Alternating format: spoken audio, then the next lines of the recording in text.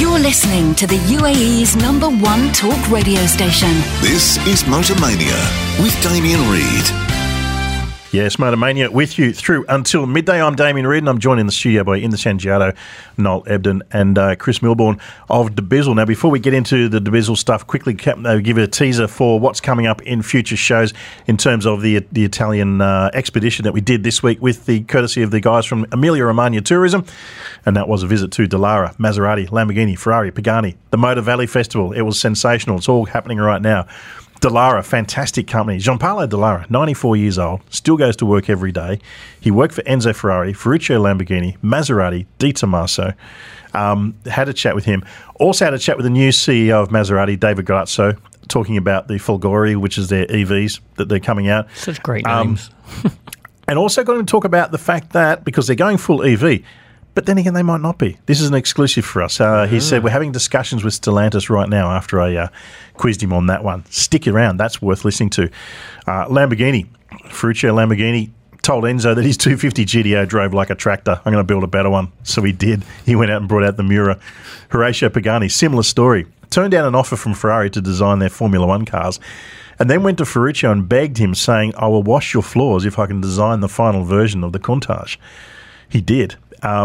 Pagani cars in the museum there, they're now going for between 7 and 17.5 million euro. Oof. Crazy stuff. Did he actually clean the floors?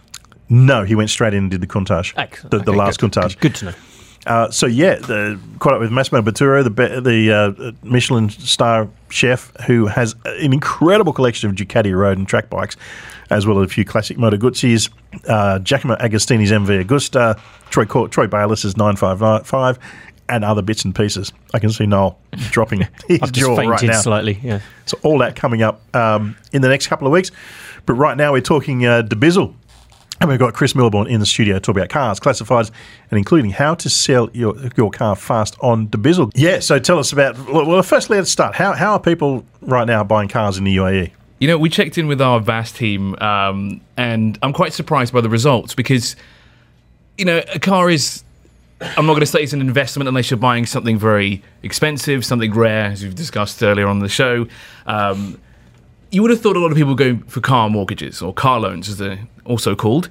But interesting enough, we looked at the stats through Q1 at dubizzle cars. 41% of car buyers took out loans to buy a car. Really? That means 59% of our customers came in and they had cash in hand.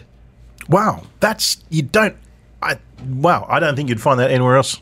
No. Is that because there's a lot of cash floating around, or is it because it's easier to buy in cash? I think you might be right. Yeah. It might be easy to bargain as well with cash, Yes, right? absolutely. If you walk in with money in your hand, you can get a good deal. We witnessed it ourselves last year. We had a Lamborghini we rented, or I can't remember the year it was. Nice gentleman came in and they actually put the cash down and said, here's the money for it. I'd like to take it now. Ah. Never seen that much money exchange hands in a small space before. Was it in like one of those cool briefcases? Oh, I think I don't think it came in the... I don't know. I think it actually just came out of his pocket. Yeah, actually, a lot of money, it doesn't look as big as you think it No, it really doesn't. Does it? Yeah, which is a real shame. No. There's no massive Didn't come in briefcase. 5 dirham notes as well. Yeah. I'd love to buy an Aventador with 5 dirham notes. That would be a good story. No, I think you should do it with 1 dirham coins. Let's do the test. Or better yet, let's try to go 50 fils instead. 50 fils. I know a guy who paid a 10,000 euro fine to the FIA in €1 coins. Yes, I remember that. And it wasn't accepted because they said in the fine print, we don't accept coins. You have to clean it all up. Oh, no. But anyway, that's another story. I think we've gone off track here slightly. So, Chris, car buyers, they're throwing around cash to put down, as you're saying, but it's more than just a down payment. They're buying the cars cash. What about the car mortgage route? Is that not as popular as other parts of the world then? It's a tough one to say because it seems to be, for me to speak to most people are taking out a car mortgage for their car. You know, as you said, it's quite a lot of money to put down for a car, even if you're looking at something that's 50 to 70,000 dirhams. Not everyone has the expandable budget to put down an amount of cash. So this is quite an interesting statistic, and you always presume it's the other way around. But we've just witnessed something different. And I was speaking to someone this morning, actually. They bought a car from us, but I should have asked him, did you buy it with a loan or did you buy it with cash? So that's probably what I should have asked him, shouldn't I? But the other one is crypto, Yes. Crypto is obviously a big thing. And now there's a lot of manufacturers that are actually making cars specifically for people who trade in crypto, where they have these I don't want to say awful designs, just interestingly designed cars. And we also get asked this a lot, are there dealers that deal with crypto? And you'd be amazed that a couple of years ago there were, but this is sort of kind of like died down, not so much. You don't see it too much advertised. I'm quite sure there are a few dealers out there that do still accept crypto. I mean, here at dubizzle Cars we don't. It's either cash or bank loan. But crypto is an interesting route because... Are people more cautious now? They're a bit more cavalier, say, a year or two ago? I would assume so because crypto is volatile. It fluctuates so rapidly. What happened a couple of months ago when it just dipped. You can imagine you throw down a Bitcoin for an Aventador and then, a day later it's worth half a Bitcoin. You've just lost a massive amount of money on your car, haven't you? You've got to cash it Elon quick. buys Twitter overnight and you lose it all, yeah. But there's also another skew on this one is that sometimes it can be quite hard to get an auto loan. So some people are getting personal loans and then taking the cash out the bank and walking in with cash to pay for the car. So there is that side to it as well, especially with older cars because the banks don't like loaning on old cars. Yes, this is correct. Yeah. So it's up to, I think it's 2013 nowadays, or this year you can finance a car up to. So that's 10 years? And I think the loan tenure will be about 12 months. So that's quite a short duration. You can imagine buying something a little bit more budget friendly, and like I said before, 50,000 dirhams. But if you're spending like 200,000 dirhams on a car with 12 months repayment term, those are insane, aren't they? Yeah. So it's easier, obviously, to get a personal loan. But the thing is, with a personal loan, you've got the higher interest rates. Yes. So compared to a car loan, where I think it's somewhere close to about 3%. I remember it changed a couple of months ago. So personal loan is a route, like you said. Same with imports. It's also not linked to the car. So you can still sell the car and still have the loan, which you can't do with a car loan. That is true. But it's also possible to sell a car with a car loan. If you can, Yes. you can either pay it off, or you can either have the amount deducted that needs to be paid back, or very rare and exceptional case, you can actually find someone to take on the loan for Yes. you. This is really unheard of. I can't imagine how the conversation would go. I've got a loan. Would you like to pay it off for me instead? Well, it's actually a good one for somebody who's trying to liquidate because you can jump in, take on the loan. You've got you don't have to do the down payment. You can actually be way ahead of yourself. Happens a lot in housing for people, distressed sales in housing. Just tell us, Chris, how then, just go over again for those who are looking to buy an older car, to finance an older car. So just repeat again, what year can you go up to finance? So this year you can go up to 2013. So it depends on the bank as well. Not every bank will give you finance for an older spec vehicle. With our value-added services at dubizzle Cars, we have a lot of partners with the banks, so we can get you loans depending on the bank that you want to choose, and we can get you a loan on a car that's 2013 or newer. The tenure obviously is 12 months. The obvious highest tenure is 60 months. That's 5 years, but that will be on a newer spec car. I think that caps about 5 or 6 years. And obviously after that, the tenure of the loan gets lower and lower, and obviously the repayment is a lot higher.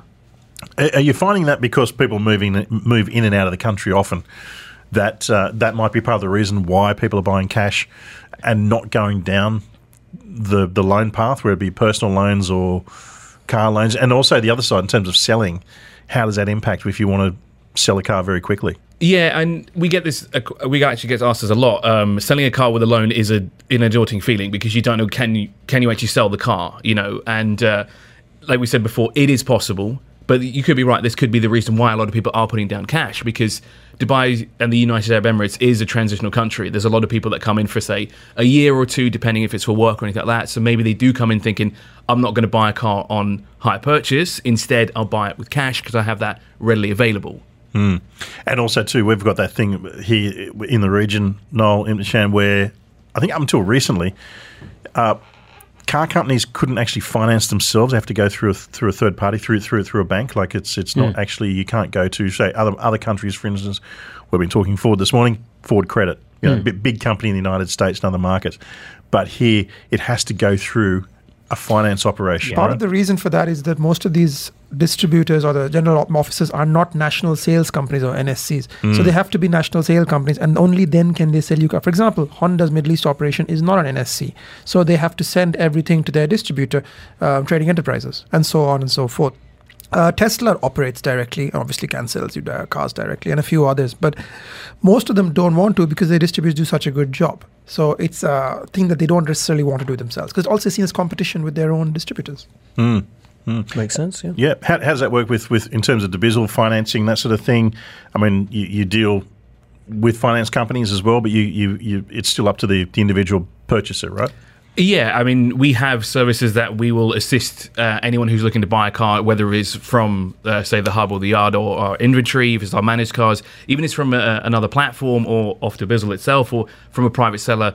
We have partners within the banking industry that we can provide you with the necessary needs that you need to buy your car. Whether that be, like I said, an older car or a newer car, we can help with those services to make it that much easier. And again, it's the most daunting one, obviously, is the clearing the loan. There's not a lot of companies out there that will actually help you do that, and dubizzle Cars, we can help you do that too. Yeah, it's funny, isn't it? Like when I first arrived here many years ago, I had no problem in terms of thinking about I'll get a car with a loan and just do it that way. The longer I live here, the less inclined I think, okay, if I don't have the cash, I won't buy it. I'll even go down a grade in the sort of car I want, but I'm more of a cash buyer because you just rather just get it. It's yours. If you need to sell it quickly, you can. As you say, Noel, you don't have that hassle with the finance companies. But credit was easy back. I mean, when we first came out, you could get a car loan in 2 days. I mean, and walk out the door with the money. And obviously they've tightened up on that, probably quite rightly. And it's harder now. And so if something's harder, less people do it. So yeah, it's easier to buy it cash. Off you go. Yeah. Yeah, absolutely. But ultimately, you represent a risk to the banking industry, right? So they have to manage that risk. I get it. But I bought a car when I was 28 years old, 1 year of working, and I went and bought a sports car. That would not happen now. Yeah, no, absolutely. No. They keep a closer eye on it now. This is Motor Mania on Dubai Eye 103.8. The UAE's #1 talk radio station. Yes, welcome back to Motor Mania. I'm Damien Reid, and joined in the studio, of course, by Chris Milbourne of dubizzle, Noel Ebden, and try that again. I was going to swap names there for a second. Noel Imdeshan, Noel and Imdeshan. We're not interchangeable. Anyway. Let's not try that. It works very well. Chris Milbourne, of course, from dubizzle, talking about car classifieds and including how to sell your car fast. That's a question a lot of people, I think, particularly at this time of year, would be keen to know because, as we're just saying off air, this is a time of year traditionally when people sort of tend to leave the country. It's getting hot, school's wrapping up, time to find a new career or move on or whatever else. They need to get rid of stuff quickly, whether it be furniture or cars or whatever else. dubizzle is the go-to. How do you make the most of your ad? Very simple. There are three simple rules. Pictures. Let them do the talking, Make sure the landscape, make sure the whole car is in view as well when you're taking the pictures. Make sure it's clean because people want to see that you've taken care of the car.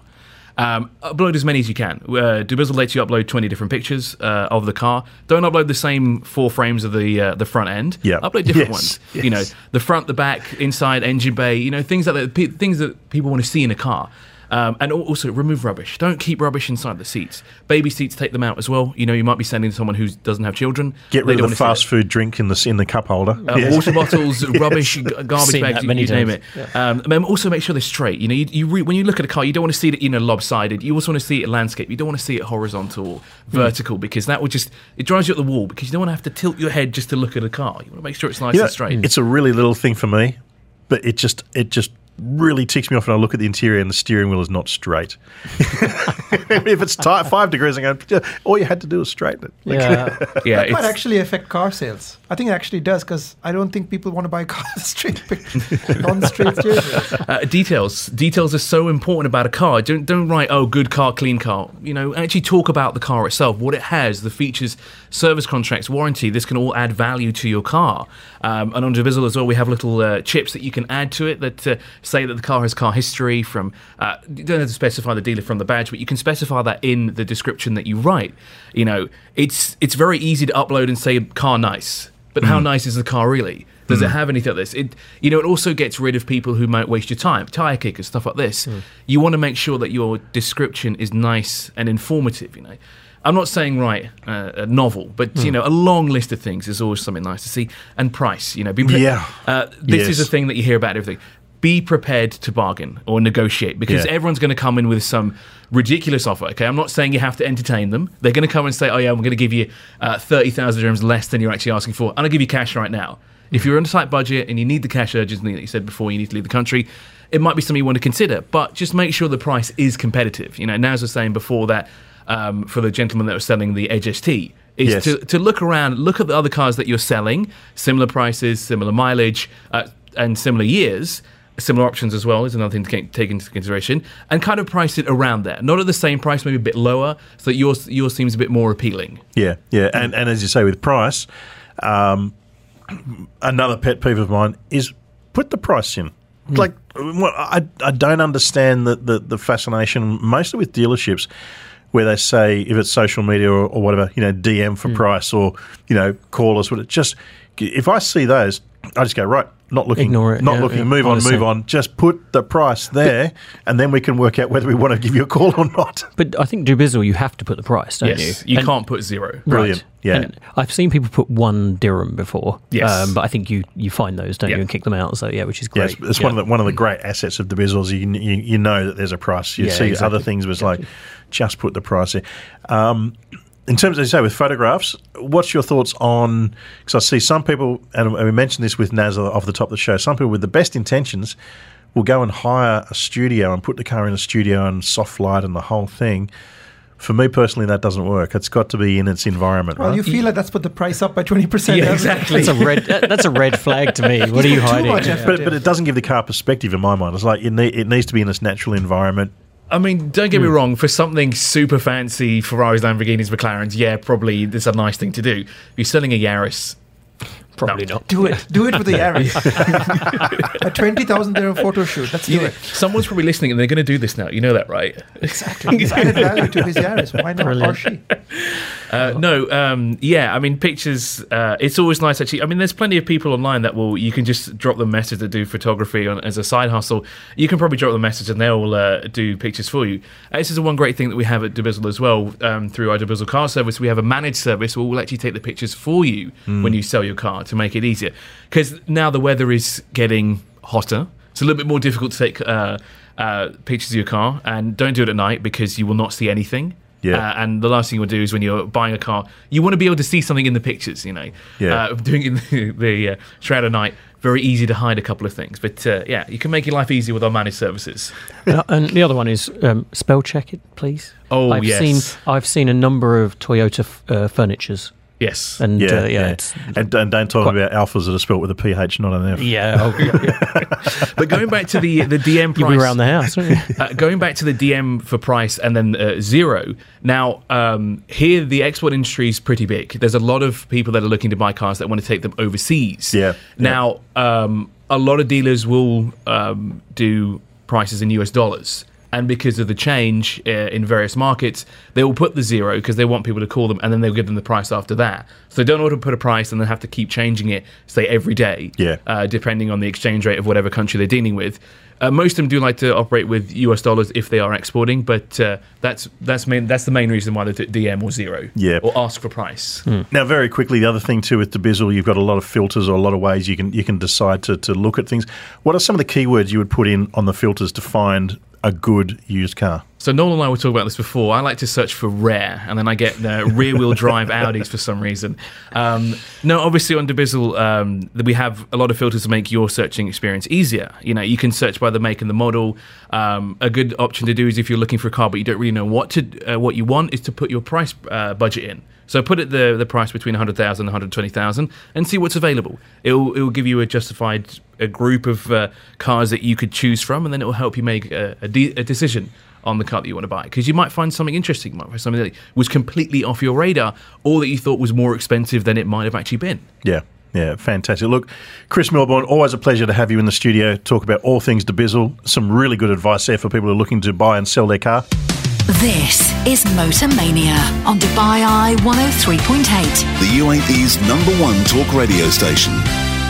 Yes, Motor Mania with you through until midday. I'm Damien Reid, and I'm joined in the studio by Imtishan and Noel Ebden. Good morning, gents. Morning. How's it going? Very well, thanks. What have you guys been up to this week? Are we going to get stuck into a few cars a little later on, but anything else? Oh, no, just the Ranger Raptor from you talk about. It's a bit of a Ford week this week. It is, isn't it? Yes, because you were driving the Bronco as well, I did, I had to give it back, which was a shame. You're in the Ranger Raptor. I was in the Ranger. It's the regular Ranger, if you want to call it that, which was it was launched in Jeddah this time last week. So we had the XLT and the Wild Track up there, and it was really interesting because this car, it's a proper global car. and so it's designed and engineered in Australia, even though Ford Australia don't manufacture cars anymore. The team is still there. So the car's manufactured in South Africa, Thailand and Michigan. We're getting the South African cars for the Middle East that will come here. And a lot of engineering development was carried out here in the Middle East for these cars. So the car spent nearly a year here in between 43 and 49 degrees temperatures, severe sun loads for extended periods on the plastics and that sort of thing. High speed runs at top speed in the hot climate, checking for air conditioning, the whole lot. So yeah, we drove the car up around in what was it, the economic city in Jeddah, or just behind there. So it's about an hour's drive away from the airport, and some interesting terrain, sand, a lot of rocks, and some mud that was a bit tricky. So yeah, it was good stuff. But while I was there, I caught up with Hakam Hamena. He's the product development manager for Ford Middle East. And he told me about how they tested this car for the global market. In the Middle East, we've done a lot of testing, over 4 years of powertrain testing. And globally, collectively, we have covered nearly 11.5 million kilometers of powertrain testing. Wow. We have done that according to our kind of engineering procedures and guidelines.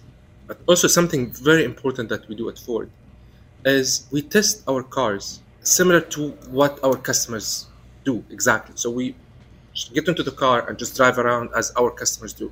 Part of it, on a paved road, getting stuck in traffic, testing the ACs, scorching sun, going off-roading, mild off-roading, heavy off-roading, etc. It's like a mixed bag of all types of driving. For that, we have covered nearly 2 million kilometers of average consumers driving globally. Wow.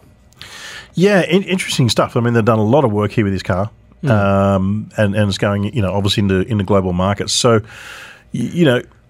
So when you say it's a global car, is it going to be the same car everywhere? Yeah. So, there's always differences between... Well, there's different powertrain options, which we'll get onto in a second for various things. So for us, we get the EcoTech 2.3-litre turbocharged four-cylinder, which is a great unit with a 10-speed auto. Used to be a diesel, but it's so clever to push a turbo engine. Makes so much more sense. Well, there's still diesels, but for other markets. So, but in terms of the interior here, they put a lot of work into, based on customer feedback, to sort of make it more car friendly rather than be... Well, it's interesting. They've made the outside look more like a truck and the inside look more like a car because people want the car to look like a mini truck, but they want the usability of a car inside. Which is what's happened with the full-size trucks. Yeah, so exactly a big 12.4-inch portrait centre screen. It's got the latest Sync 4 connectivity, which is voice-activated on this car. As we said, it was tested in Jeddah. Unique terrain out there. As I said, it was a lot of gravel littered with these really sharp, tyre-piercing rocks interspersed with vast sections of really soft sand that you just drop into. So what they did is tested the terrain mode quite nicely. It moved automatically. Just leave it in the auto mode. And I didn't want to play around with putting it into gravel mode or sand mode. I just left it in automatic. Didn't touch the tyre pressures, just see what it did. You could feel it, the mechanisms detecting the new surface in milliseconds. Like you drive off the gravel and it'd drop into sand and you think, oh, we're sinking. And then it would think for half a second and then it would change its throttle settings, its steering settings and power and torque and drag you out and then put you back onto the gravel. And then it changed again. So quite clever. You can watch it all on the centre screen too for a bit of fun. For those who are not driving. And it gives you vehicle pitch, roll angles and the whole lot. So the outside, more rugged, more like a mini F-Series kind of thing in terms of how it looks like. New grille, big matrix LED, C-clamp headlights, and a new taillight design as well. So, but in terms of the actual body itself, 50 millimetres longer wheelbase, 50 millimetres wider track. And the clever thing they did with the track is that the rear suspension towers they've pushed them to the outside of the frame rails rather than the inside of the frame rails, which means that you get a flat bed now in the back, so you can put a full pallet in. Whereas before in the previous one you couldn't do that, but also gives it that sort of wide, staunch feel look as well. Coils at the back, right? Not leaf springs. I believe, yeah. Yeah, which makes it a lot more comfortable because actually the Ranger's ahead of the game, but a lot of these learnings are from the Raptor. Yeah, for sure. Which we didn't get in our market, but other markets had a first-gen Ranger Raptor, now we're getting a second-gen. Yeah, so Hakam also said exactly this. He's talking about the work that they did on the suspension tuning. We wanted to give you the track experience, the load capacity, without compromising on the ride quality. Because as we know, so many people here in the region and globally use the Ranger and most of our lineups as SUV replacement. Yeah. So we wanted to ensure the Ranger, fits in that category and without compromising on built for tough experience. For that, we have changed the suspension configuration with keeping the leaf springs, but we have changed the shock absorbers location. They're now placed outboard of the frames, which increases the suspension travel range to give you a better ride quality. I guess it's a spin-off from that, but you have a flat tray now because the suspension is outside the wheel well. Exactly. So again, for the handyman, gives you added load capacity too. Exactly. And one more thing, for people who know trucks and modify their cars as well, the benefit is something much more than that, because this gives them bigger room to modify their trucks, because the suspension is placed outboard. So if they want to fit bigger suspension, modify their trucks, and so many people do. So the Ranger comes ready to be modified. Yeah, so Hakan was talking about the suspension on that one. He really he could talk forever, this guy, about this car. Isn't that amazing that people openly talk about modification at the launch of a car? It used to be completely forbidden. Well, we don't want customers touch our cars. We don't want them to modify them. We make them perfect as is, which is also a fair point of view. Yeah. But to actually open that door and say, okay, fine, we understand what customers are going to do with these vehicles, so we give them enough room and clearance. On that point too, they've actually done a deal with ARB. And there's a lot of plug and play with this car through ARB accessories. They've even hardwired in the switch panels in the roof and the ceiling to put lights and roof light bars and winches and various other things on it. And it's all plug and play. Which is, again, clever. Because, okay, we talk about modification, but hang on a minute. We'll just do it for you and give it to you with our excellent warranty, and you can finance it. Why would you want to go to some nasty shop and ask them to fiddle with your brand new car? That was always the point, wasn't it? As soon as you touch the car, the warranty's void. So, that's why you saw so many Jeeps driving around at stock standard for the first few years, and then suddenly 10 minutes, you mean? 10 minutes. I've never seen a stock. And then you go, then up goes the suspension. Yeah. So if they do it themselves, one, they can charge for it, and two, it makes sense because it's still in a warranty. Exactly, and you've got the right bit for the right purpose, and it's suited with the right battery, the right electrical equipment, and everything else to support it. Now, as a global platform, as you said, the Ranger, as we alluded to before, it has to suit many markets, including those, as we said, that need a diesel. So it comes with a 4 and a V6 diesel engine as well. But in the Middle East, we do get the EcoBoost engine with the 10-speed auto. Now, he's talking about this hydroforming setup. Now, he said it's a reference. He's talking about how it can take other to what they quote to future-proof it for other propulsion technologies. So basically, it's a flexible engine bay. What he's alluding to there is future hybrid and potentially full EV powertrains, such as the F-Series Lightning. As well. So, but the other thing is hydroforming was based on feedback from the Middle East, as it also allows more air in the radiator to keep the temperatures low. So, this is what Hakan had to say about the hydroforming on the new Ranger. It's a casting technology where it uses room temperature material with a super high hydraulic pressure to form that material. Okay. Now, usually with casting, you need to melt the material first. You need to melt the raw material and then cast it, which a little bit, it's a super effective way of manufacturing method. Obviously, has been used for like decades. But this hydroforming kind of gives more strength and does not affect the structural integrity of the part that you are casting.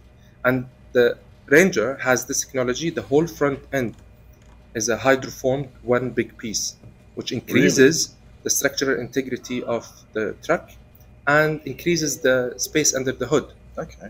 And for that, we were able to fit different engines for different markets. So here in the region, we have 3 engines. We have, including the Raptor, we have 4 engines. Obviously, the 3.0 twin turbo nano engine. We have the 2.3 GTDI EcoBoost. We have the 2.0 bi-turbo diesel. And we have the 2.0 single turbo diesel. Yeah, so the diesels he's referring to are for the Saudi market. We will have the EcoBoost and then the V6 one for the Raptor coming. So for the engine that we've got here, 298 horsepower, 452 newton meters, has a towing capacity of 3.4 tonne with a payload in the four-wheel drive version of 776 kilos. If you go for the rear-wheel drive version, that goes up to 819 kilos. So, no pricing yet on that one for our market, but given the fact that it's about a 10% up on other markets I've seen in the US, that would make the base model here around about 93.5, and I think the Wild Track around about 143,000 dirhams for that one. That's not bad. So there we go. So just one quick one. The interesting thing about the hydroforming is that's going to segue into your next one, because that's where it actually came from, which was Bentley. Let's keep it on things Ford for the moment, because you guys have been driving. Let's keep it on Ford Ranger things for the moment, Imtishan, because you've just been driving the Raptor, I believe. The Ranger Raptor. So basically, you've covered all of the important parts about the regular Sorry Ranger. about that. You got the fun bits now. No, I get to just cut straight to the chase. So Ranger Raptor, what is it? It is a strengthened version of the Ranger chassis, the Ranger Raptor. It has basically high-tech Ford 2.5-inch Fox shocks, which have live valves, so they're basically intelligent shocks. And it's got a much bigger motor, 3-litre twin-turbo V6, 390 horsepower, and over 400 foot-pounds of torque. The Americans actually got an even more powerful version with about 400 horsepower, but to be honest, it's not much in it. So we have a pretty powerful Raptor edition out here. Now, everybody knows what a Raptor is. It's designed to go very, very fast in the desert and jump and fly, etc. Not that Ford will warranty your car if it flies through the air and lands. However, Ranger, being a truck, a small pickup truck, a mid-sized truck, has to do a lot more like rock crawling and stuff as well. So it's got a lot of other sort of stuff to make it more usable in quarries and in over places like Wadi Shauka. So it has much better approach and departure angle, etc. I will cut to the chase. I think it's probably the finest off-road vehicle I've driven in the last 10 years. Oh, it is. Oh, it has a few deficiencies, but I really struggled to write down deficiencies. The suspension is flat out amazing. Like on road, it's great. Off road, it is magic. It has this wonderful little party piece. When you're going over a dune and you dangle a wheel in the air, this is high-speed stuff, not for the average starter. It does a little click as the shocks go to full hard. You hear a little click in the background, and then you land like you're on a pillow. Absolutely incredible. Every time you go over a dune, you're like, I want to hear that noise again, because you know the truck's looking after you. It's very comfortable. The seats are absolutely amazing, at least for my body shape. 3-liter twin turbos. I have not always liked these motors, but in the Ranger, it's fantastic. Absolutely great. 10-speed auto. Perfect calibration. It's like I designed this car. And off-road... just to pick yourself up there. Exactly. I will say that with most of these Raptors, they have sand modes. They've had one for a while, going all the way back to the Gen 1 that came out in 2010. But I've never really used them because they all like keep it rev too high. You know, when you put a Land Rover, it's the same thing. They all rev quite high so you don't get stuck. This car's different. Like, it's almost like I calibrated it myself. It exactly knows where to find the torque peak. It's not annoying. It's the kind of car where you can go into the sand, input sand mode, you don't have to deflate. It just goes. Very, very few things that I dislike about it. It's not cheap. It's 259,000 dirhams. I hear there's a massive waiting list already. That actually makes it the cheapest Raptor you can buy, because the regular Raptor is over 400. Bronco Raptor is well over 400. And the rear seat, not the biggest. Some of the materials are a little cheap as you go down, as you feel further down. It is a Thai-made product at the end of the day. But that's why it's affordable. Yeah. I think if you bought it, you'd be extremely happy with it. And you should. Well, there you go. Oh. How about that? Now, I don't want to make this a complete Ford fest. So I'm going to come back to you I'm going to come back to you in a moment, Noel, because otherwise we're going to be tripping over ourselves and covering a lot of the similar ground. So let's go to a car that I drove last week. Complete different end of the scale. Motormania got the first drive in the region of the hybrid version of the Bentley Flying Spur. First one in the region. It starts from 1.38 million dirhams. But it's consumer advice from Damien Reid. Yes, but electrification has now hit the top end of town. So admittedly, it's not the full EV. It is a hybrid. It has a 100 kilowatt e-motor supporting a 2.9 litre twin turbo V6. So you're still getting 536 horsepower, 750 newton meters.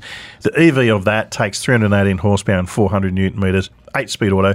But it can be driven in full EV mode, and it's a toe in the water for Bentley because they're going to be full EV by 2026 with across their range.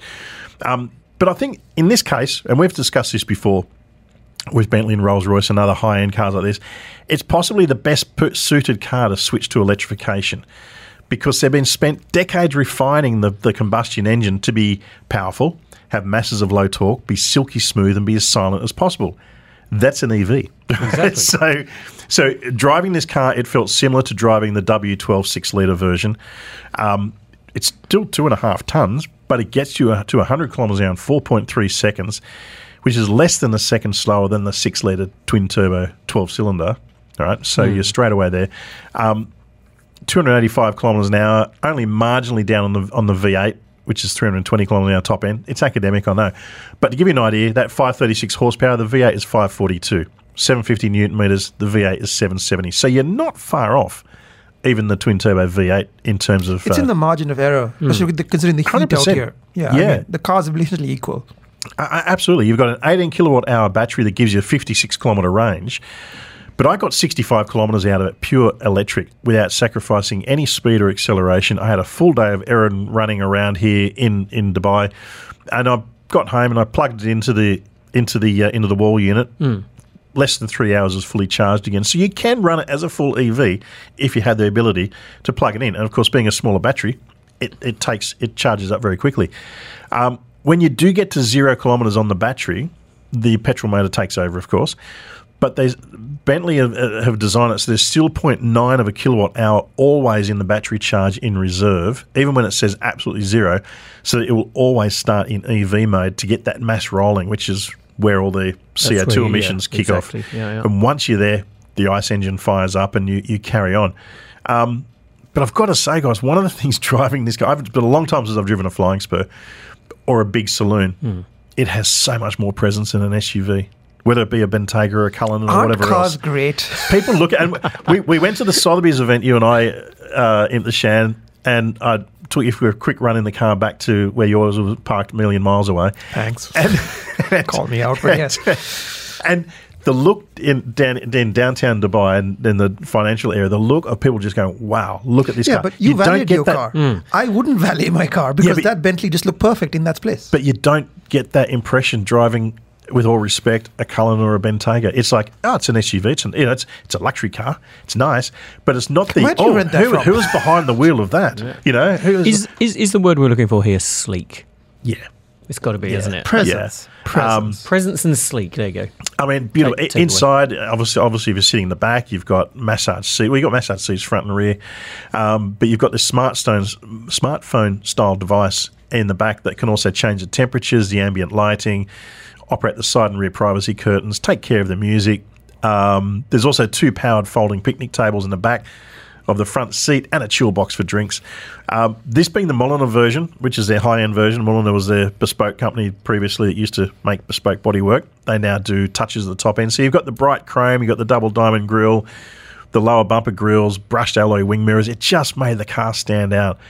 I'm not keen on timber grain so much, so I was really happy to see that it had piano black with the knurled solid alloy touches. And just, as I said, it's been 4 years, I guess, since I've driven one of these Flying Spurs. The attention to detail in the exterior is outstanding. The quality, I think, is the best of any car. Interior-wise, is just absolutely outstanding. So, yeah, I mean, you're talking big bucks. It starts from 1.38 million dirhams. That's the key, isn't it? It starts from. But boy, was it good to be back at the top end of town driving this car, and just makes you, it's just a great car. It's a shame that gets out of a Bentley and says, "Oh, well, that could have been better." Yeah, no, but it made me think that why are we phasing these out and moving towards SUVs? Because this just has it's a car. It's built properly. I'm not saying they're not, but it's built for the city. Yeah. The only reason people are moving to SUVs is bad driving. As simple as that. People, because they're not very good at driving, they want to be higher up and safer and bigger. Because you've had 2 kids and all. Yeah, well, you can put them in the back. I'd quite happily drive a Flying Spur and put the kids in the back. Yeah, but I'd argue there's probably more luggage space in the boot of a Flying Spur than most SUVs, considering how close back especially third row SUVs that some manufacturers do. But yeah, so that was the Bentley hybrid Flying Spur, and out there now. Fix it or flip it. Yeah, that's right. Tell us about your car. We'll tell you how much it is worth. How does it work? It's easy. We need the details about your car. We need the make, the model, the year, the colour, the mileage. Send them to 4001 or via the ARN Play app, or even better, pick up the phone. Give us a call, 04871 5500. But as usual, I'm not doing it on my own. I've got the expert in the studio to help me out, automotive entrepreneur Naz Chowdhury. Good morning, Naz. Good morning. Good to be back. Great to have you back in the studio. I'll tell you what, if there's one person out there who can sell a car, it's Naz Chowdhury. I try. As we said, creating and crafting the perfect car advert. What are your tips from your vast experience in the region? You know, it's very, very simple, actually. It's just there's a couple of simple things that could be done that could make a night and day difference in terms of preparing the car. And it's all about presentation. So the first thing I'd say is clean the car, make sure it's clean inside, outside. Make sure the pictures have been taken well in a nice, clear daylight. The amount of times I've seen dirty cars inside car parks, I mean, that would just put anyone off, really. Get hold of all your service history, get hold of all your paperwork, and just take a few minutes to write a description, which nobody seems to do these days. So just, how can you expect to sell something if you haven't described it properly? So nice, clean pictures, nice description, and that's it. And make sure you price it right, of course. So have a look at competitors on dubizzle, who's selling what, and make sure you price it right. There's two things that I'd really like to get your thoughts on about this, because you're in the industry and you made a career out of doing this. Why do industry people be so reluctant to put the price down and say, like on social media, DM me, or if it's not social media, call, but they don't actually put, because that's the one thing. If I don't see the price, I'll skip on to the next ad. I have no idea why people do that, and it really, really gets to me, because it should be priced, and it should be priced right. Yeah. I think, and I could be wrong here, but I think they're just chances. They're just seeing, depending on who walks in and what they look like, they'll just throw out different prices on the day and things like that. But I definitely recommend pricing it, and pricing it competitively. Another thing is, don't price it too cheap. Sometimes if you want to get rid of a car a little bit quicker, if you see if a car is advertised too cheap, it also puts people off, right? Because they think, why is it cheap? There's something wrong with it. So it just takes a bit of time to price it right. Unfortunately, we're not in, more developed Western countries where you have prices guides like, Kelley Blue Book in the US or Parker's Guide in the UK. But here, really, you can say our pulse on the pricing industry is dubizzle.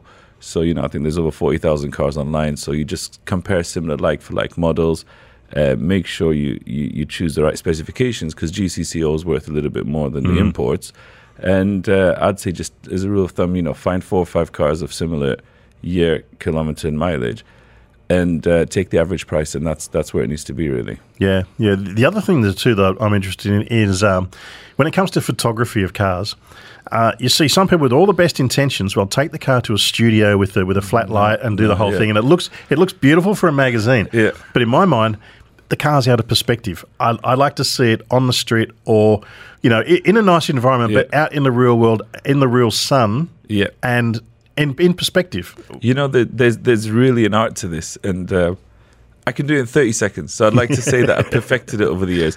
It's not rocket science. You don't need fancy SLR cameras with fisheye lenses or anything like that. All I'd say is park the car where there's plenty of natural light, ideally not too bright, so like early mornings, late afternoon, something like that. You can have a good walk around, so there's nothing in the background for about 5-10 meters, and literally take all the 8 angles. So you've got front left, front right, back left, back right, side profile left, side profile right, front head on, rear head on. Well, tail on, actually, should I say. And then for interior shots, if you can get in the back seat and put the front seats down and just take one picture, so it's a full dashboard view. And then as you open the driver's door, another one from there and another one from the passenger side, and maybe the engine bay. That's it. 14 photos, presents the car perfectly. People try and get creative with angles and zoom-in shots. None of that helps. It might look fancy on Top Gear and things like that, but we're not here advertising. We're here to sell the car and present it well. So literally, those 13, 14 photos is all it takes for someone to make a decision on the car. Great advice, Naz. Great advice. Thank because you. You're there to do a job, to sell a car. It's not a glamour shoot. Exactly. For the car. We've got some calls coming in. Before we get to that, we've got one very quickly here, the text from Jamie, asking for a reasonable selling price for the GCC spec 2013 Ford Edge Limited, 121,000 kilometres. It's regularly serviced, recent change of all-wheel drive control unit and a front-wheel axle assembly. That's from Jamie, texted in. I'd say around $35,000 to $40,000, somewhere there. Okay, that's good. Now we've got our first caller on the line, and it is Fazman. Good morning. Morning, Damien. How are you? Very well, thanks. First cab off the rank. Thanks for joining us this morning. Thank you. You're saying you've got a Honda Civic with 207,000 kilometres, 2010 model. And you're asking, what are you looking for? Are you looking to sell it or just get some advice? Yeah, I want to sell this and we're looking for another one. So just want to understand how much this could fetch, approximately. Okay. Have you had the car since new? It's a 2010 model. I'm sorry? Have you had the car since it was new, or are you another owner? I bought it in 2014 as a pre-owned. So I'm using the car for last 8 years now. Okay, and all right, well, let's get to this one first, Naz, and we'll get to your second question in a moment. Naz, a Honda Civic 2010, 207,000 kilometres. Not a problem. Yeah. Kilometres are not a problem. Yeah. Fazman, thank you for the call. I'd say this car is worth around 15,000 dirhams, and it's going to stay there. And that is such a buoyant market at the moment. You know, you've got a lot of people who just got into their driving license. They need a set of wheels, and the first thing they look for is a reliable Japanese car, regardless of mileage. That's going to take it from A to B. I don't think you'd have any problem selling this car for around 15,000. I see the second part of your question where you said, is it okay to buy American specs cars? And the answer to that is, yes, it is okay, provided you check the car. You know, you can have a very, very clean American spec car, and you can have a completely accident, salvage, damaged GCC spec car, right? So the spec doesn't determine the condition. Regardless of whether it is American or GCC, just have an independent inspection carried out for the sake of a few hundred dirhams, because some of the American cars are clean and some of the GCC cars are not. Okay. And one question on that: if some say, look, if the airbag is out, you shouldn't be buying that car. Is that true? Definitely. I'd definitely avoid it unless you really know what you're doing. So the airbag system on a car is an extremely complicated system, right? From sensors in the bumpers, and even down to the control units, down to the pre-tensioners on the seat belts, and it's all an enclosed loop, right? So what happens is if the airbag system goes off or the airbag deploys, it needs to be reset correctly. So, some people will just remove the airbag, or, put a fuse in it, or put a resistor in it to switch off the light, or maybe have good intentions, just put a used airbag in it. But without resetting and recalibrating that system, that whole airbag system could be redundant, and that's a life-saving thing that you need. So you really, really want to make sure that the airbag system has been done correctly. Oh, so if there's a thorough check being done, can they identify it? The right people can. I mean, we can get quite technical here, but if you put an onboard diagnostic and run a system scan on the airbag system to make sure everything's within parameters and things like that. But I have seen people that, instead of replacing a specific airbag part or replacing the existing part, that just bypass the system. So it looks like it's okay, but it's not. So you just have to be very, very careful. There you go, Fazman. All right. Hope that helps you with that one. Much. No problem. No problem. Thank you so much. Thank you. Absolute pleasure. Going straight now to Ravi. Ravi, good morning. Good morning. Thanks for joining us this morning.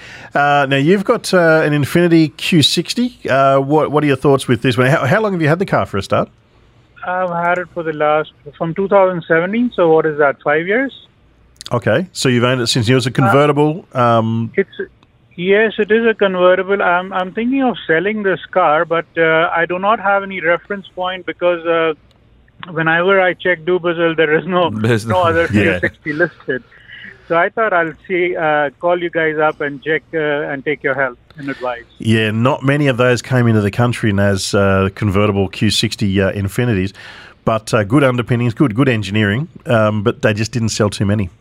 Yeah, it's strange, isn't it? A lot of these Japanese convertibles, even going to some of the Lexus and things like that. Lexus, they're great cars, but they don't sell. Thank you for the call, Ravi. And it is, a very good point what you said, which is, the first thing I said was have a look online, look at some comparables, and from there you can get an average. But with these Infinitis, convertibles are very few and far between. So how do you price such a car in general, right?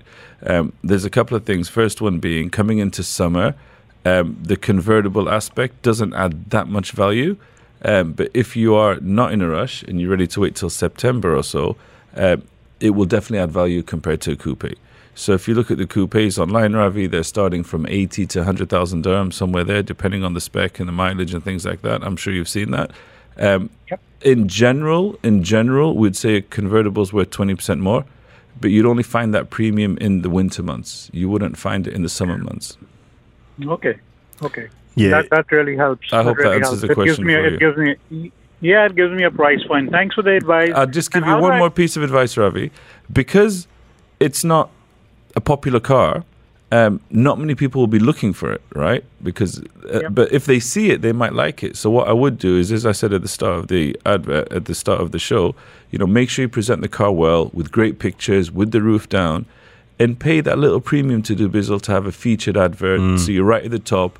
because people might be browsing online and say, oh, I never thought of buying an Infinity, but let me have a look. Because the chances are someone's going to go into Infinity QX60, let me buy a convertible today. You're not going to find those buyers, but you just have to cast your net wide by putting a featured advert which might cost a bit more and seeing what comes out. That's awesome advice. Thank you so much. No problem. Absolute pleasure. No problems, Robbie. Thanks for calling. Great advice on that one too. And also, as we say with people who own convertibles, we're heading into the time of the year where it's not wise to sell a convertible if you've got one, because the last thing people want to do right now is put the roof down.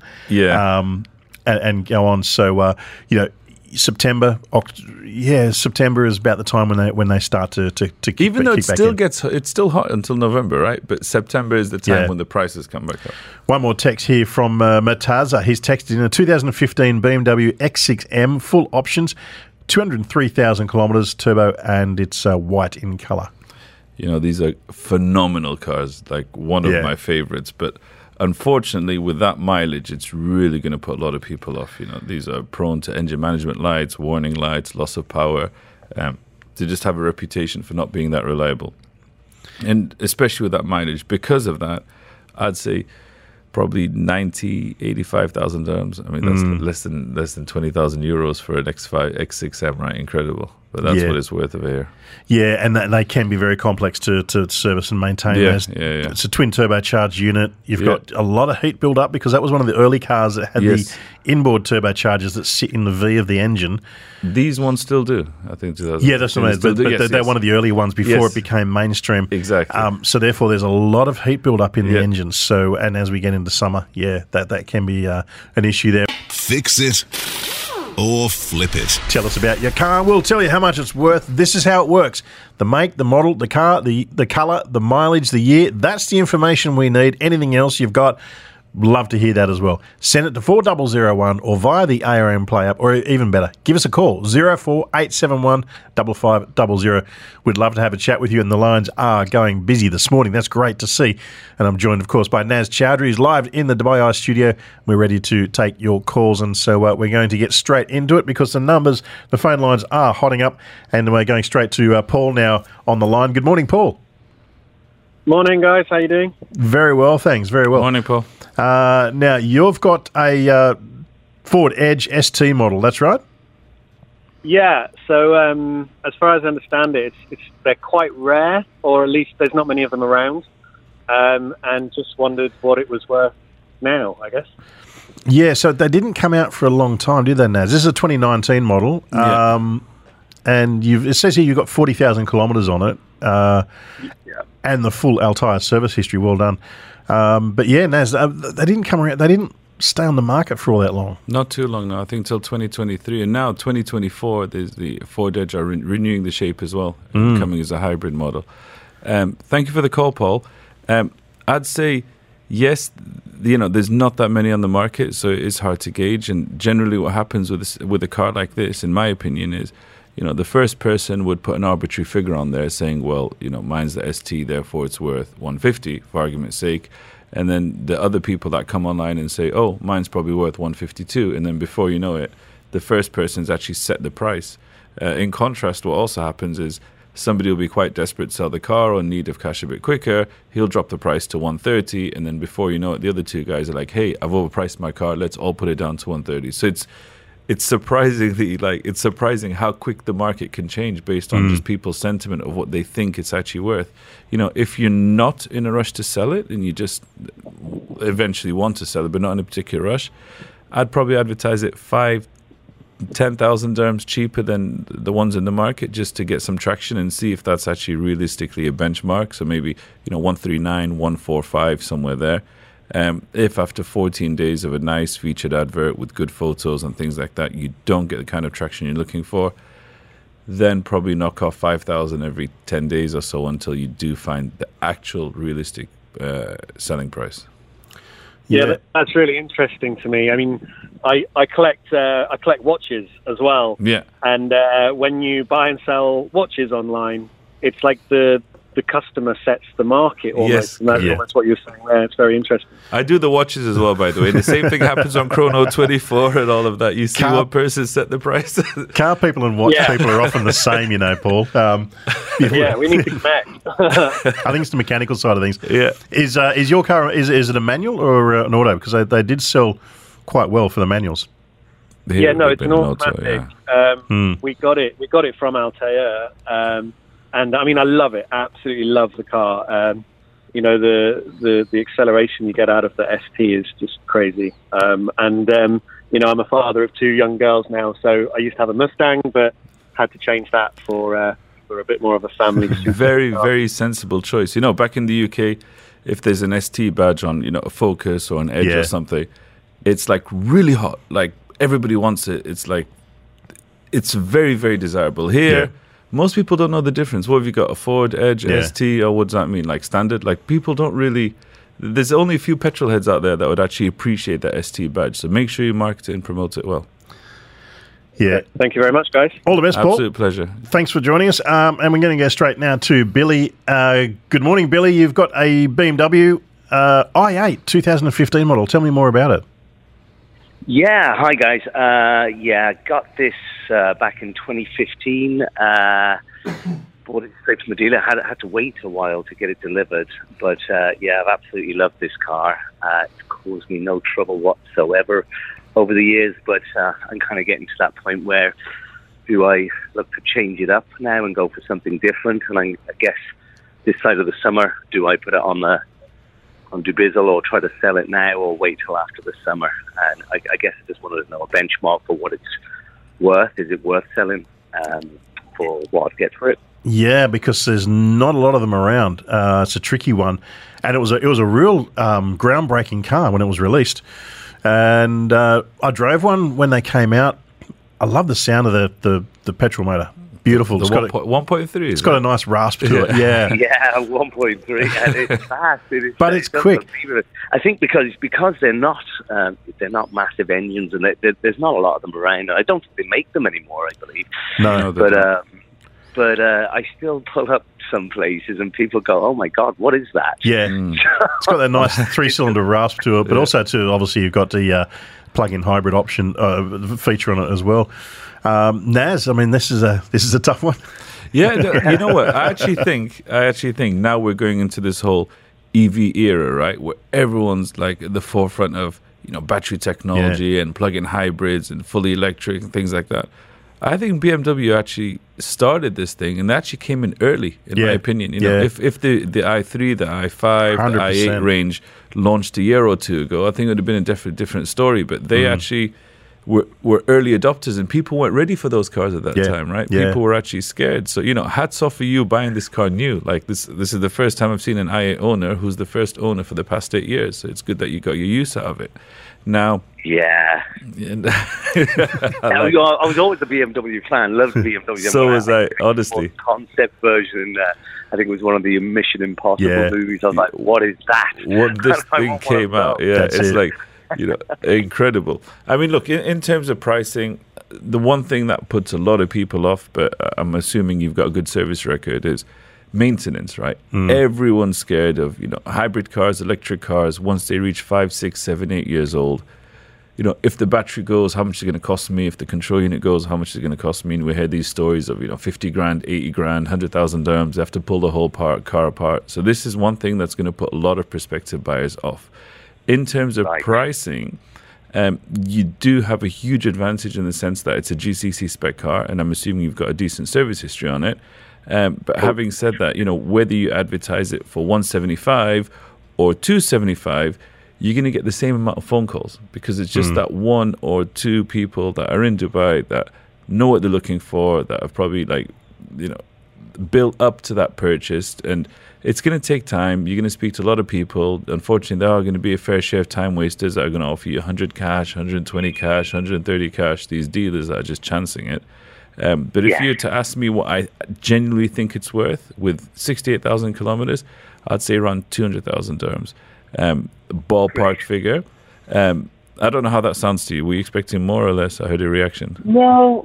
I think it was about just over 700 new. So I've had my money's worth out of it for sure. And it's like I say, it hasn't cost me anything in maintenance, and obviously the insurance is extremely low in it, and it's still got the wow factor, and I still get that kind of loving it when I drive it, so I'm really battling, and because they don't make them anymore, to get another car like this is going to be near on impossible. And I'm sort of, do I sell it or do I just keep hold of it? And I guess I've got to make that decision, Yeah. Well, my advice is, look, everything's got a price tag on it. If you're in that on the fence mode where you're not sure if you want to sell or not, just stick up really high, 259, 269. Just be one of those mean, assertive sellers. No, I'm not interested. If you want it, you want it. And if someone's that desperate to buy it at that price, happy days, right? Yeah, put a high price on it. If someone offers you it, happy days for you. If they don't, then you're going to keep your pride and joy. So that's probably the best we do. But look, thanks very much for that one, Billy. Really good, and all the best with the sale or non-sale of it.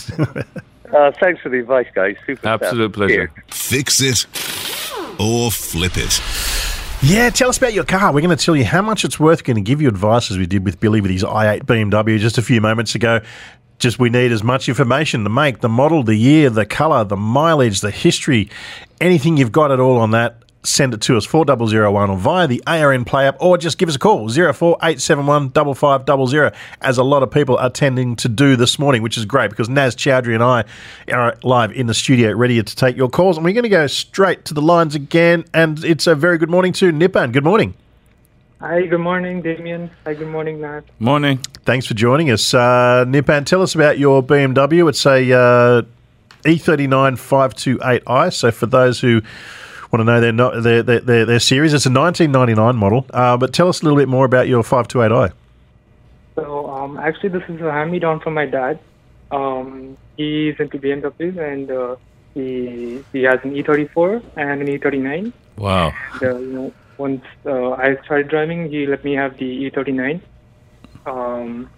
So it's been in the family for the whole time, since 1999. It's actually the same year that I was born in. So nice. Yeah. So the thing is that the maintenance costs on these things are really it's getting up there now. The age is also pretty. The mileage is really high now. It's around 230,000 kilometers.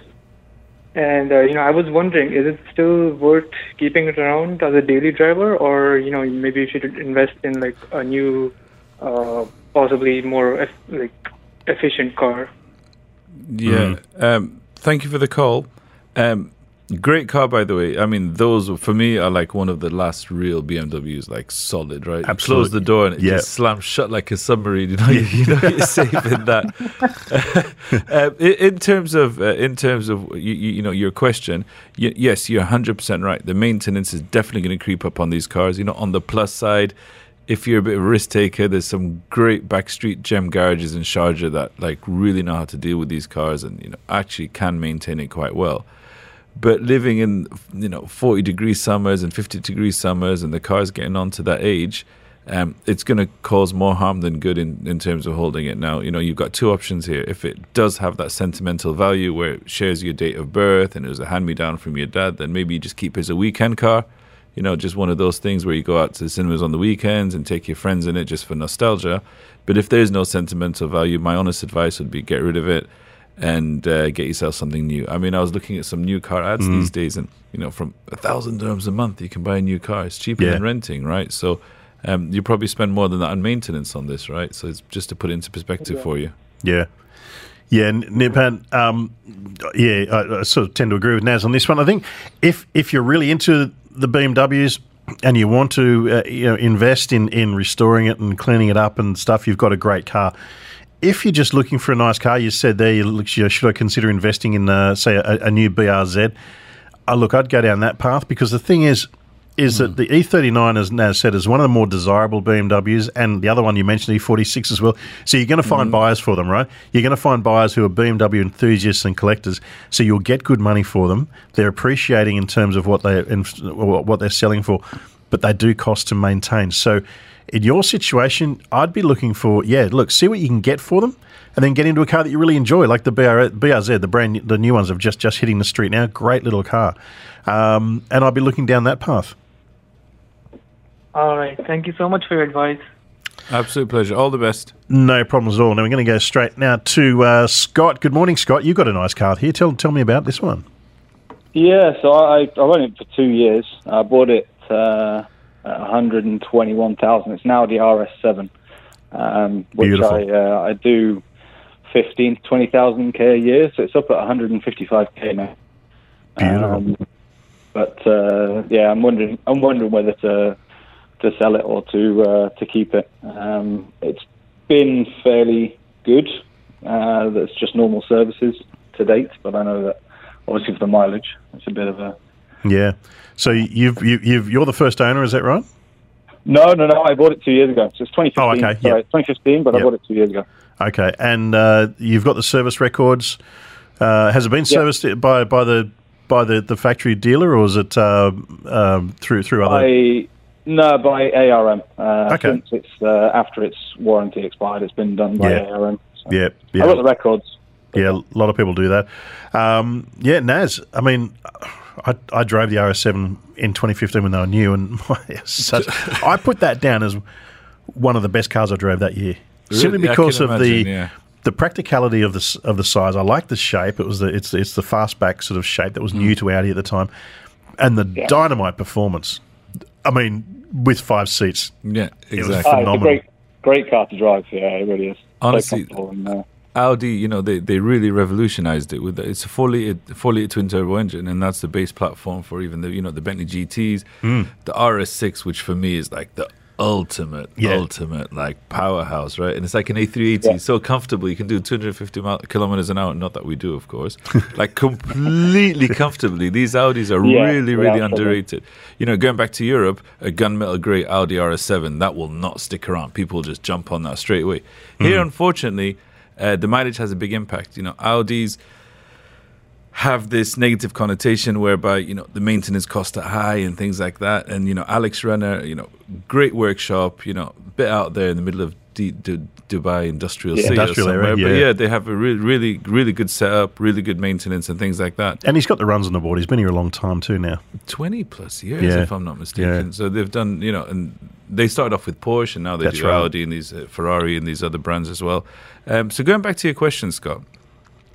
First question, I guess, is in terms of pricing. I mean, as we always say, have a look online to get a benchmark. You find similar cars advertised for 140, 150. Although yours is slightly higher kilometers, so in order to make it attractive, lower. I'd say market it at 129, things like that. If you don't find a like-for-like comparison online, maybe look at the RS6 range because it's similar in terms of pricing there as well. As long as you're okay to have maintenance costs, and they will come up. Bushes, the brake pads are not cheap on these. I know that because I had. No, I did the brakes. Yes, exactly. Yeah, when I bought it, I knew I needed to do the brakes. They're big calipers. Yeah. And then you've got like other common problems like the propeller shaft mounting, AC compressors tend to go at this kind of mileage as well. Then you have oil leaks between the front and rear crank seal, and that's around 18,000 dirhams when they have to take everything out. So as long as you're okay to manage these costs, just pencil in 15,000 dirhams a year in terms of maintenance, then honestly it's a great car and keep on going. But just bear in mind that as the kilometers keep creeping above 150, you're just diminishing the likelihood of finding a potential buyer. An Audi RS7 150 on the clock is a tough sell, and it's just going to get tougher if you continue. So I guess what I would do personally, if this is what you're asking, is you like the car, no harm done if you don't sell it. So put it on high, 139. You've got a good service record. You sound like a genuine seller. If somebody comes, appreciates the car, appreciates the color, appreciates the money you've put into it with Alex Renner, then happy days. You get what you want for it. But if you're getting the low ball offers of 100, 110, and you look out, then you think I'm not going to buy anything. Yeah, that ticks all my adrenaline boxes. Then just hold on to it.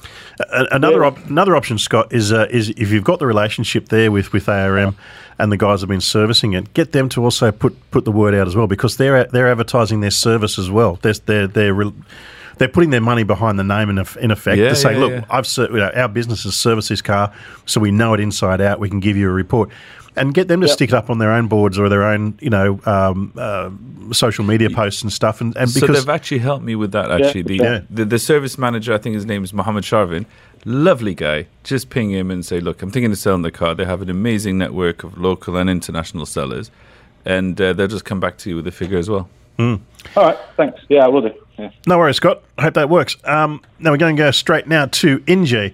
Good morning, Injay. You got a Ford F-150. Good morning. Yes, I have a wonderful F-150 Lariat, 2015, silver colour with a great racing stripe down it. Nice. Does the car have a name? No, not yet.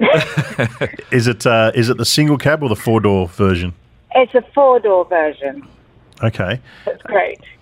Great. And you're looking to get... so you say you got full dealership service there. I'm assuming that's through Altair, is that right? It is, exactly. We bought it through Altair used a few years ago, and she's now got 170,000 on her, and I was wondering what we'd be able to get for her. Fantastic. Naz, you'll never have a problem selling an F-150 in any market in the world. Yeah. I was just looking at a review about the US and how they have literally dominated the pickup scene, and they do really well here as well.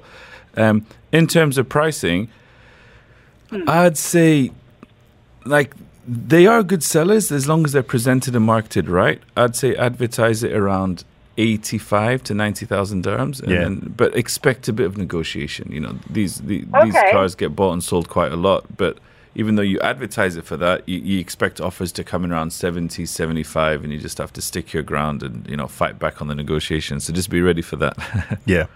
Okay, excellent. So it'll be worth keeping. I'm going to probably hold on to her. Yeah. And keep making her look nice. Yeah.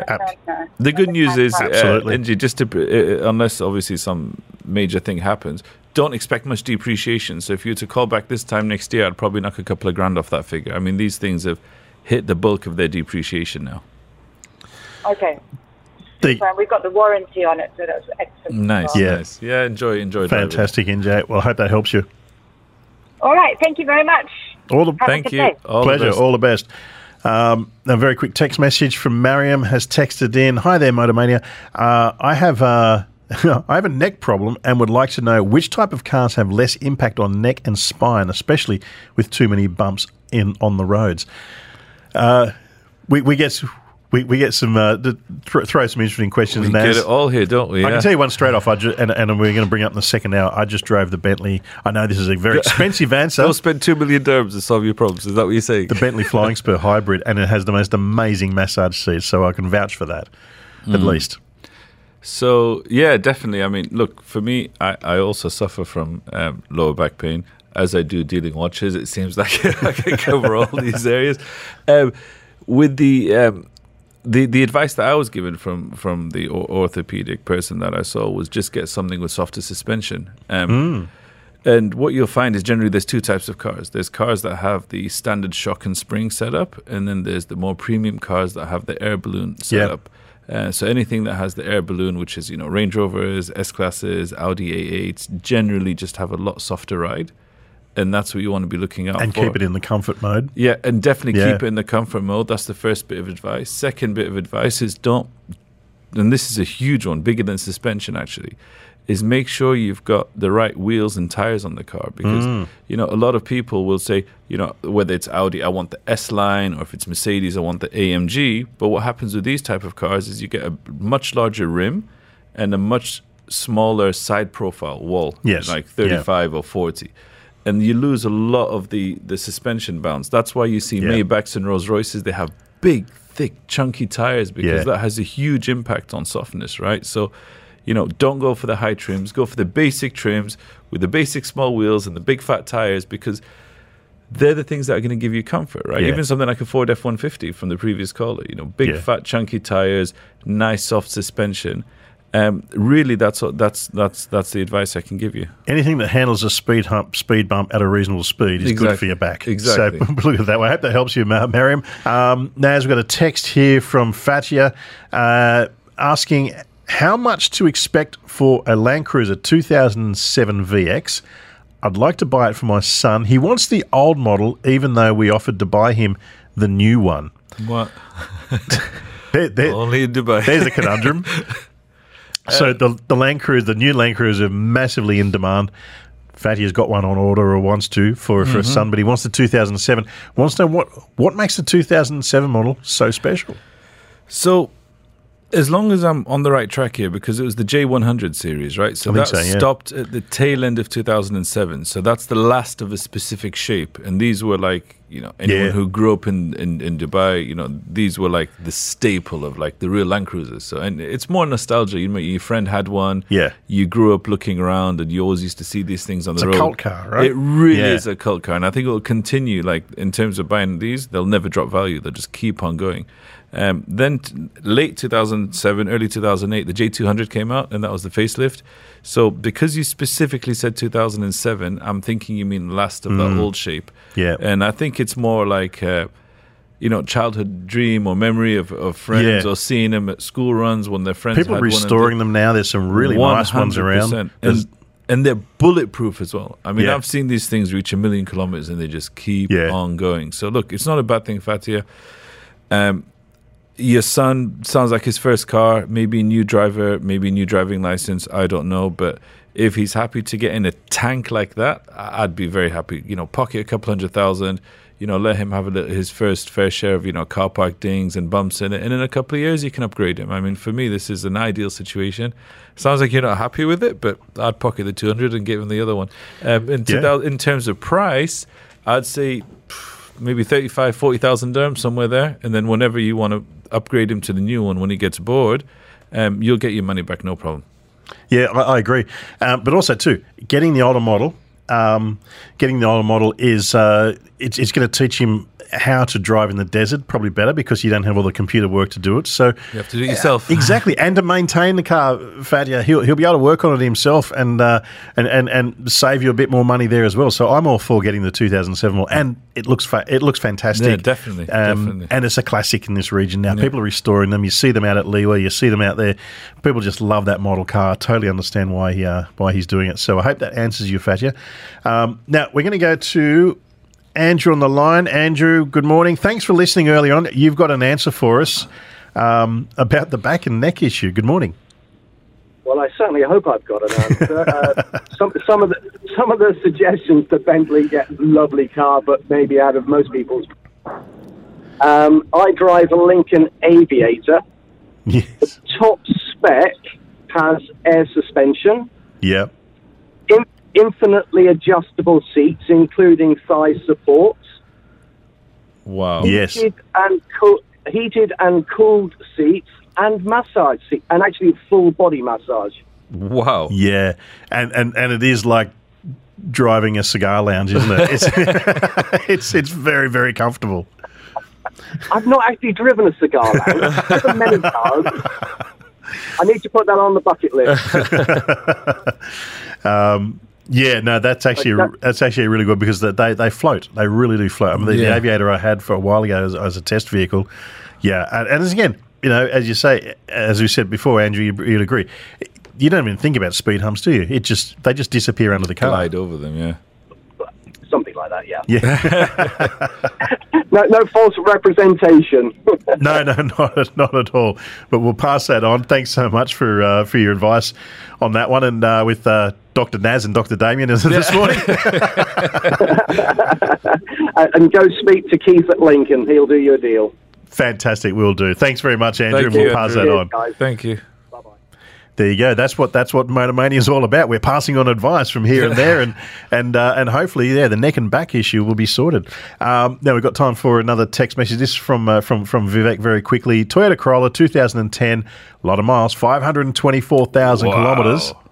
It's been to the moon and back. Yeah, for a Corolla, that's pretty impressive, to be honest. Yeah, very quickly. What do you think we can give Vivek on this one? I'd say around 8,000 dirhams, 10,000 dirhams. I mean, there's kind of a floor here in the UAE where, if a car starts and drives and has AC, passes the RTA test, it's around 10,000 dirhams. Like that's the floor, really, isn't it? Like regardless of what it is, I couldn't care less at this point if it's got 300 or 600,000 kilometers. If it passes the RTA, has decent tires, Yeah. 10,000 dirhams. Someone's willing to buy a car. It's only- cost of 4 or 5 months rental, you know. It's only 10 pieces of the right paper in your wallet. Exactly. Hand it over and you walk Exactly. away with a car. Well, look, that's all we've got time for. Thank you That so was much to quick. all our callers. It's been a fantastic morning. All those texters who phoned in and we didn't get to read out your message, don't worry, we'll get onto it for the next show. We do appreciate it. Naz, thanks again. We'll see you next week. Always a pleasure. Any Thank you. plans you've got coming up the next week or so? Not really. Just trying to make the most of the last bit I know. of weather, just to get some of the cars out because they're going to go into storage for a few months now. It is just getting warm. But anyway, that's all we've got time for Fix It or Flip It.